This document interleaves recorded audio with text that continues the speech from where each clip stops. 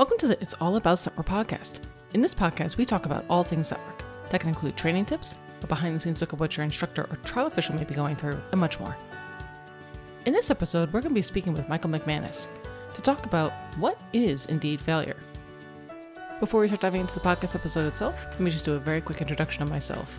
My name is Diana Santos, and I'm the owner and lead instructor for Scentwork University, Dog Sport University, Family Dog University, and Canine Fitness University. These are online dog training platforms that are designed to provide high-quality dog training instruction to as many people as possible, and we're very fortunate to have a client base that's worldwide. For Scentwork University in particular, we provide online courses, seminars, and webinars that are designed to help people throughout any stage of their Scentwork training career, whether you're just getting started, developing some more advanced skills, or preparing for trial. We also have a regularly updated blog and podcast episodes like what you're listening to today. So to know a little bit more about me, let's dive into the podcast episode itself. So you had an interesting topic that you wanted to cover about failure in dogs. So since this is your idea, I want you to first let me know what you're thinking about that as far as what we're going to talk about today, and then we'll go from there. Okay. I've noticed that people's attitudes seem to be supremely important in dog training, and nosework is definitely no exception to that. And the way people come away from a tough trial or a failed trial or a bad training experience or a bad workshop or whatever it is, I have seen people have the same exact experiences, like objectively, the dog found or missed the same number of hides, the dog falsed the same number of times, or whatever it may be, but come out of it with a totally different perspective. And so I always have this question for my students and for people I work with, like, what is your definition of failure? What does failure mean to you? Is there such a thing as failure? Is failure a bad thing? All these questions, I think it's just a framing in our own minds, but it seems to make a huge difference to our experience of life in general. Okay. So for me personally, when I am framing failure, quote unquote, when I'm talking about exercises or training, it's always in the light of try not to set something up that's way too difficult for the dog to do at the moment that they are in their training. Not that you shouldn't be stretching them, but you shouldn't be setting them up to fail. Correct me if I'm wrong. If what you're basically talking about is something slightly different, in that when you are going through an experience, particularly with trial or with doing an exercise that did not go the way that you were expecting, to then think that that was a failure that you are then internalizing and turning into an emotional response that then affects your dog. Well, let me ask you two things. One, is that a correct assessment of what you mean? And two, are they different at all? Yeah, no, well, I mean, yeah, those questions are like, I don't even know, because there's so many questions to this. So your example of training the dog and trying to set them up so that they don't fail, what does that mean? Right. So for me personally, whenever I'm trying to, and I probably have not done a very good job, is avoiding having a student, particularly in the very beginning, try to rush to step Z when their dog is barely understanding step A. So when a dog is first starting out and they're like, oh, I'm going to put the hide up on my food hide. My dog is just on food on the top of the ceiling blade for my ceiling fan. To me, the dog is not going to be able to get it. And then if they don't, what do you mean by get it? Do you mean get the food physically or understand the concept? Well, depending on the dog, both. So not that dogs do not understand that squirrels and trees are there. Of course they do. Yeah, doesn't seem to, no one is looking out for the dog being able to get it with squirrels. Right, exactly. So in the context of training, though, particularly when we're talking about students, particularly if they don't have any formal background in dog training, and knowing that people like to rush ahead, or they don't know what they're looking at, and we also don't know who their dog is, where their dog may have all of these insecurities, or there may be undue pressure from the person doesn't even know what they're doing, yada, yada, yada. That if you were then to set up that exercise for that dog, and the person is expecting the dog to do something, but they don't know what, and the dog is like, well, it's up there, but I can't get it, and I don't know what I'm supposed to do. So the person doesn't know what they're supposed to do. The dog doesn't know what they're supposed to do, and it can spiral from there. To me, that would be setting the dog up, and also the person as an instructor, to fail. because there was no setting of clear expectations. Does that mean that the dog is going to completely break and there's no coming back from it? Probably not. But there are also those certain cases where you could diminish the trust that the person has in you, the trust that the person has in the dog, and then also the trust that the dog has in their person as far as this weird game is concerned. So that's what my brain always goes to as far as setting things up for failure, understanding that, yes, dogs understand squirrels and trees. Yeah. Well, and that's fine. Go ahead. And that's interesting to me because the like part of where I'm coming from is I'm not sure that situations like that a lot of people would call failure in terms of us as a trainer setting up an environment that's beneficial to the dog.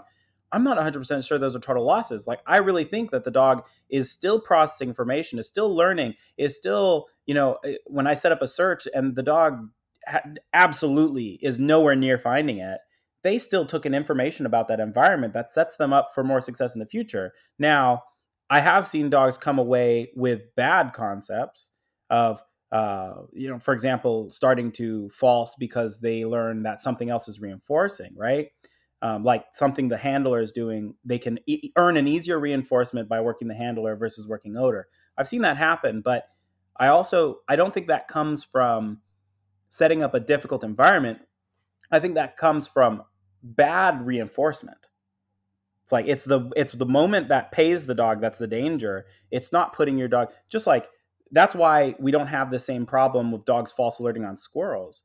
It's because there's no false reinforcement moment. There's no reinforcer for anything other than finding a squirrel. Right. No, and I would agree with you with that, in that people's attempt to want to help can absolutely be problematic. And you'll see that for dogs, particularly who already have issues and are already looking towards their person for assistance. And then the person feels bad because whatever the concept may have been, to them, it feels like the dog's been working for a million years. The dog's only been working for 5 seconds. Yes. And then they decide to do something. That, I think, is entirely true. And you'll see that. I've seen that in classes.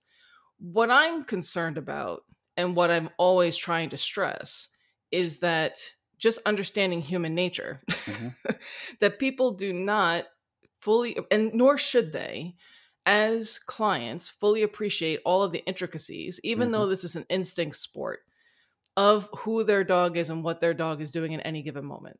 So the reason I use a ceiling blade example, because it actually happened to one of my clients, and her husband stuck the food box up there, and she was freaking out because her dog had spent, who knows, 3 minutes trying to find this thing. She didn't know where it was. The dog didn't know where it was. And now there's all this conflict between her and her husband. And now the dog is all, oh my goodness, because of that. Now, could the argument be made that that's simply because of their reaction? I guess. But I think that seems eminently obvious to me, at least. Yeah, but the problem is that you can't dissect that piece. I can't make those people as an instructor not do those things. The only thing that I can do is try to walk them through doing an exercise that will prevent them getting there in the first place. So that when they and their dog already have a reinforcement history that's however long, when they do hit a situation, they have something in the bank that they can fall back on. This was literally, I think, like week 2. Yeah. And they were practicing at home. So now, as far as the wife was concerned, this was a complete loss of an activity. The dog didn't want to play anymore because it just turned into such a big thing. And it was just a nightmare. It took like months for us to build that back up again. Could that have just been a one-off? I guess it could have been. But it is, I understand your point, and I think there's validity in it. However, it's just understanding that if I was just working with the dogs, then sure. You put something out, you pull a wrong gun, right? You just sit in your chair and you're like, figure it out. Okay. and we'll wait here. So hang on, because I have a couple thoughts that could help parse this out a little bit. So let me I got 2 separate thoughts that I want to throw out there and then hear your responses to. So the first is that we're coming at this problem from 2 completely different perspectives. And they're both valid. One is the perspective of an instructor instructing people who may or may not have a certain level of expertise or understanding. And the other perspective, which is the perspective I'm coming from, which is I'm trying to figure out if there's a set of attitudes and ideas in our own head that we can have that allows our dog to extract meaning and information from even the worst case scenarios, right? So if we throw 100 different handlers and dogs into that situation of the food on the fan blade, not every dog and handler will be coming out of it the same way. Some of them will come out with this appreciation that they saw their dog lift its nose in the air and like, wow, could they have possibly noticed it up there? That's amazing. And others of them will be like that, where this is ruined, my dog is destroyed, right? So we're going to have a whole spectrum. And I wonder what attitudes can I use in my own training to extract value out of bad situations? Now, the second thing about that hide up in the fan blade is, it's funny because it's not unlike a lot of experiences dogs have coming home. And this is points again to handler psychology and the way we feel in the moment, because I think almost everyone does this with their puppies. Within the first week of coming home, they take something from that puppy and put it up as high as they can so the puppy can't get it. And most puppies don't get upset and mopey over this. Most puppies get crazy and driven to get whatever that item was that you hid from them up high. And some puppies even learn to find that thing up in the shelf, and you're not even trying to teach them that, but they're figuring it out on their own. So those are the two things I kind of want your feedback on. Sure. So I think that absolutely the psychological piece from the handlers definitely play a role. And even from my own standpoint of working with my own clients, of seeing someone who is so concerned about their dog is blind, their dog is reactive, their dog is fearful, their dog is, has curly hair, whatever the case may be, that they're so worried all of the time that once they're able to shave that off a little bit, then you're able to see both the dog and the person blossom a little bit. Once they're able to kind of take a breath, the exercises will go absolutely better. Even exercises that I had set up specifically for that team, when the handler is so incredibly worried about it, for, without having a better word to describe it, they will still struggle as a team. Even though I'm fairly 99.9% certain the dog can do it. And I also know if the handler just believed in themselves, they could do it, they do still struggle. So I completely agree with you that if they were not going into that situation basically expecting to fail, that they would be doing a better job. And once they allow themselves to feel as though they're actually capable, then they do better. So I believe that is absolutely accurate.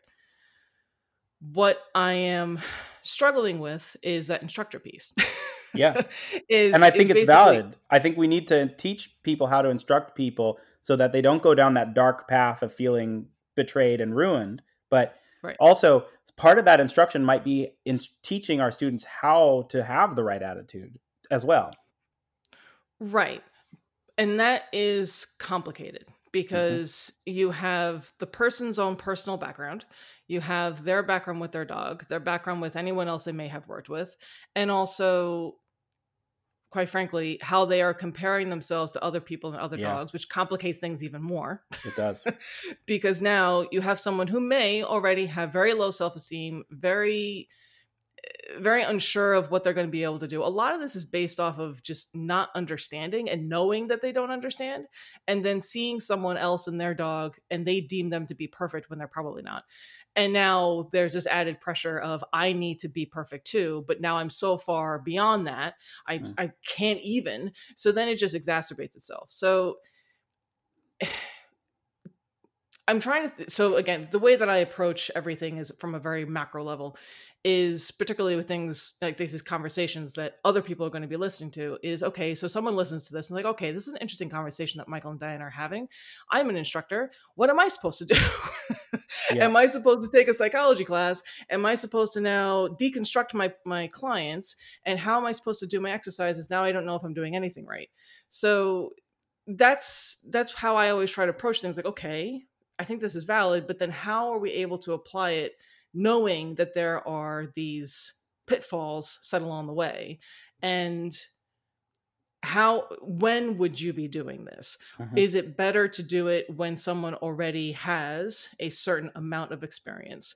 where they can then trust in your expertise and they can trust in themselves and their dogs a little bit. And then you can say, hey, let's stretch this a little bit. Let's stretch your expectations. Let's challenge the way that you've been thinking about this. So let me know what you think about that. Yeah.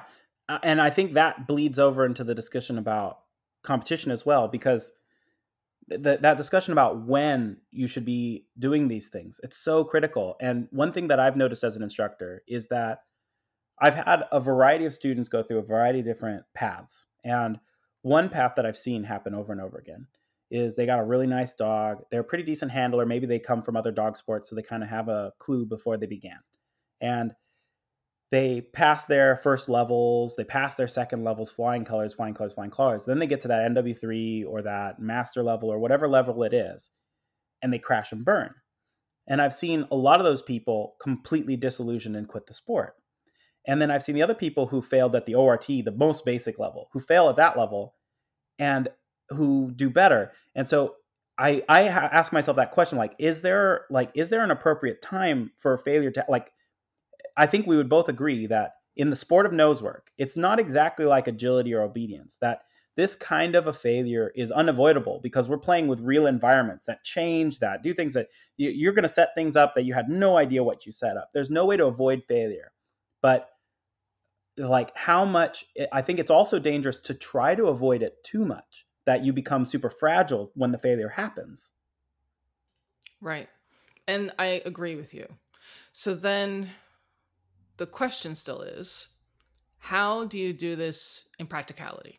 Mm-hmm. So how do you do this so that, I'm just trying to think from a class standpoint. So you're teaching an in-person group class. You have people who, we're not going to talk about people on primary. We're going to talk about, they did primary for your first intro class. They all were rock stars. Their dogs are good. They're good. There's no big worry. So now they're working on odor. And we'll even give them, they've been on odor for 6 weeks. So now they're like, oh, we'd like to try an ORT setup. Can we do an ORT setup? Mm-hmm. Okay, great. So how are you then going to tie all that in so that you're balancing, I want them and their dogs to approach ORT and apply all of the same skills I want them to have. But at the same point, if they get a no, I don't want them to fall apart. So from a practical standpoint, mm-hmm. Are you doing an ORT setup where, it is what it is, you come in, you do it, and if you do well, then great, and if you don't, we'll talk about it. And then do you do one where you're purposefully setting it up where you're pretty sure that they're not going to do well so that you can talk about it later? How are you actually applying this? Yeah. Okay. So I'm going to lay out basically how I do it, and also kind of how I prepare my students through their intro classes, because I may run my classes a little differently than some people. And it's worth mentioning that before I tell you what I would do in that scenario is what prep I would have given my students ahead of that, before that. So, one thing is that I don't have level classes. I don't have a beginning, an intro, NW1 and NW2, NW3 class. I have topic classes where people of all levels are doing the exact same material. So in the same class, you might have a dog doing elite division who is also, and another dog who's on primary doing the same lesson material, but on primary. The other thing is, I do believe, so once we get through several weeks of this, now, of course, I'm altering lesson material to each individual dog, just like I would in a normal class. But, there are certain hides that work well with odor that don't work well with food, and vice versa. So there are alterations, and I should say that I don't do a lot of, I guess what a lot of people would consider elite division challenges, just because I don't think you need to do them to get a good dog. So I make really hard problems, but like the odor and the fan blade, it's funny because I just did that the other day with a student, intentionally, and the dog never found it in the 20 minutes we let the dog search for it. But we talked about observing the dog. We talked about reading and what the dog noticed about the odor and didn't notice about the odor. It was a really great lesson. And how to set the dog up next, like what to train so the dog could find this in the future. So it's really funny that I did this just like yesterday. So that's kind of the preliminary stuff. Now, the other thing is, I do think as a trainer that it's important to set up scenarios where there's not a safety net, where here's a search, here's a blind search, and there may be some learning objective in it, and it's not saying I'm trying to get them to fail. Although in the right scenario, I'll do that. But you have to know what you're doing before you do that, of course. But I do think it's important for the trainer to know, what are my students going to do if I don't bail them out? And sometimes you can do this just by letting them go trial, because there's not that safety net at a trial either. But personally, I like to be right there ready to recover it right after it happens, rather than sending them to trial and then getting a phone call back of how poorly they did and then saying, oh, I'll see you in 5 days to help recover you. I want to recover them right then and there, right? And then the next thing is that I do more regularly than that, like especially with this group of, let's say, people who are all prospective ORT people. I will set up games, and I love games. Games are my thing. So set up games where the objective of the game, at least behind the scenes, is for people to take a look at their own perspective on their own failure. So, for example, and I know I'm giving you a whole lot to respond to in a second, but an example of a game like this is, we do a game called Watch and Learn. I think we talked about this recently. So you're not allowed to move at all. We time the dog. When they go into the search area, timer starts. When their nose hits that odor, timer stops. Okay? And the fastest dog wins. And what we talk about inevitably during that is that some people feel like losers, even though the whole time the dogs found the odor. There's no failing from a dog perspective. From the dog's perspective, each dog found the odor, right? But from a handler perspective, some people feel like, well, my dog took longer and that person did it faster and their dog did this and that. And they're comparing themselves. And so we talk about that. It's like, you don't have a right to inflict on your dog your own feelings of failure. Your dog may be slower, and that may cause you to have a lower time on this, but maybe that's not a bad thing. Maybe that's going to help you later on, and your dog's going to be the one who always nails the threshold coming into the search. Maybe your dog's 14 years old and your dog's doing a great job and they're happy and they're having fun. So why judge them on being slower than some other dog that's a young dog? And so we do have this heart-to-heart talk where we discuss their own feelings of how their dog performed or didn't perform. And that goes for the fastest dog too. It's like, look, hey, you were the fastest dog here, but there may be dogs out there that are faster than you. And so you shouldn't necessarily puff yourself up for this moment. You should say, you should be happy with this search because your dog's having a good time and you think your dog is performing at their peak potential, not because of how you relate yourself to other people. So that is a fantastic game. And I love the fact that you basically nail on the head what people are going to do as far as comparing with one another, and B, helping them to, I think, develop, or hopefully develop the skills, or at least think about how they can kind of bar themselves from that. I think that is wonderful. What I am concerned about is, again, because I know that a lot of people listen to this, is that they're going to listen to that first piece, not take in the second one, and basically going to perpetuate. Yeah. So that's my concern. And that's my concern also just from clients. It's just people who give it a try. So to throw something out as far as an example is working with distractors.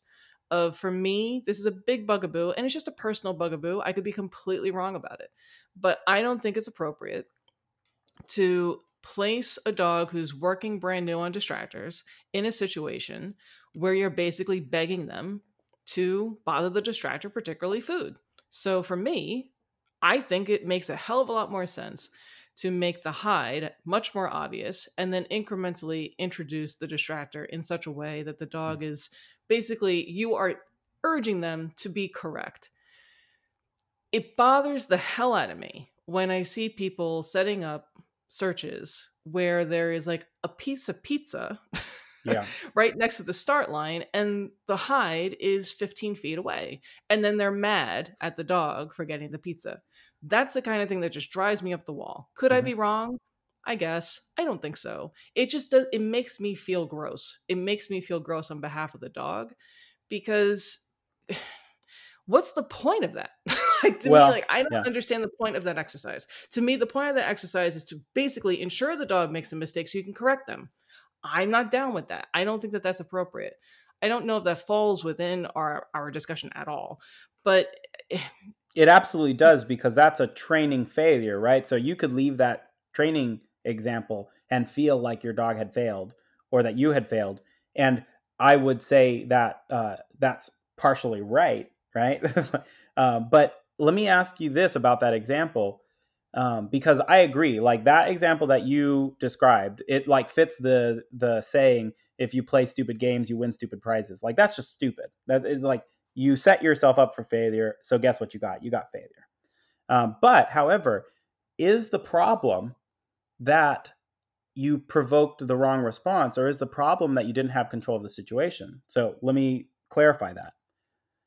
The way I typically introduce food distractions, I know that's not really what we're talking about, but it'll help clarify, is I play It's Your Choice. So I have food in my hand, I have odor in my other hand, and I'm provoking the wrong response because the food is right here next to them. The only difference is the dog goes to the food, I just close my hand. Eventually the dog goes to the odor. At some point they'll go to the odor, and then I reward them. But that's still, it is teaching the dog through failure, right? Or do you have a different perspective on that? Or do you think that's not a fair exercise to do? I do not think that that is the same, because you are still not giving the dog access to the food. Right. So if you were sitting there and you had that same setup, and if the dog went to get the food, but you kept your hand open and you said, "What a dumb dog," then yeah, I'd have a problem with that. But the fact that you're closing your hand, it's still a punishment.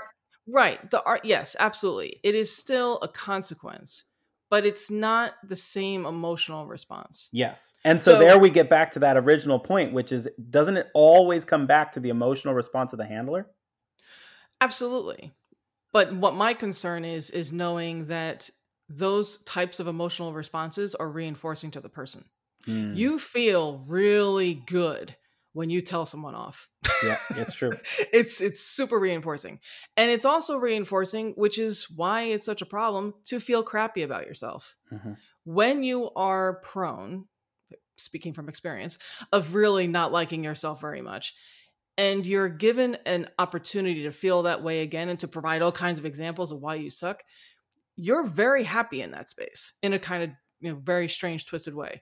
So I could absolutely see someone even subconsciously setting something up so that they could once again prove, see, we can't do this. That it's almost, if my dog is proven to be capable, now I'm not able to get these brownie points because I thought we weren't capable. Does that make sense? Yeah. In fact, I've seen a lot of people in that exact mode, and it's depressing and upsetting for everyone. And you can see it from a mile away. Like spectators at a trial can see that attitude just in a 30-second run, right? And something I've noticed is, in a way, you have to set up those handlers for failure. And what I mean by that is, you have to make the dog successful. And then when the handler expects failure and then gets success, show them how wrong it was to expect failure from their dog. But yeah, it's funny. Like I've seen so many handlers like that, and it's a really terrible attitude to have. Yeah. And that's what I agree with you on a lot of this. Where I'm struggling is how to apply it so that you're avoiding more problems, because as an instructor, you can only control when they're there with you, right? Mm-hmm. You can't control what they're doing at home. Yep. And what I always am very worried about is what's happening in between. When I used to teach in person, what was happening in between those times that we were together. What's happening when they walk out the door? What's happening when they're at home? What's happening when they're practicing with their friends? And if I am inadvertently perpetuating a worse state for them and their dogs, I would feel terrible. Yeah. So I don't know how to walk that line. I don't know how to do that for the wide range of people, where I think that what you're talking about is similar things that I may have already done, just may have called it something different, where you're pushing someone, not even the dog, you're pushing the person, you're pushing their envelope, so to show them that they can actually do something, that their dog can do something. Mm-hmm. But there are other people that I wouldn't even bother. There are other people I wouldn't dare, because I would think that it would just totally ruin the whole thing. And I also know that none of this stuff happens in a bubble. Mm-hmm. That I can do scent work till I'm blue in the face, but the very same things that I'm setting them up for, they're going to be bleeding over to how they deal with their dog day to day. So if I keep poking that bear, it could then blow up in my face. So now them and their dogs are more miserable than before. So that's what I'm struggling with. I think that the overall concept that you're talking about is absolutely valid. I just don't know how to apply it for the large swath of people that are available for clients.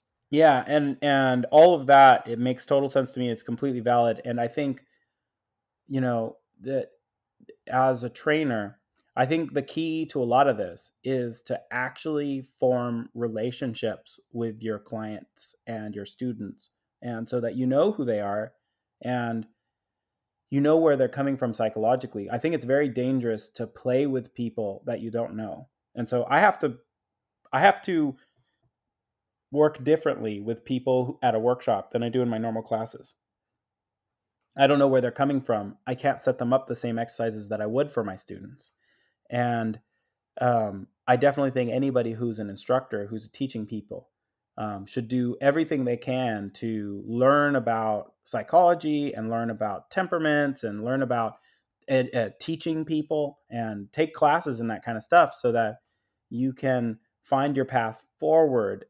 And, just like with dogs, you're going to make mistakes. Have I ever pushed someone or a dog or a handler too far? Oh, yeah, I've done it. And it's not fun. It's really a bad thing. And some of those relationships were ruined and will never be recovered. And some of them we made through it and we laugh about it now. And, but I became a better trainer for it. And I definitely think that there is truth on both sides about not pushing and about not pushing enough. Right. So just to try to wrap this up. So I think for people who are like, oh my God, this is just so like big, I can't wrap my head around this. I think that a way to kind of bring it down a little bit is the overall concept of being okay with failure. So we'll split this up into categories. Most of the people who will listen to this are handlers. They're people who own dogs and maybe playing for fun or with competition.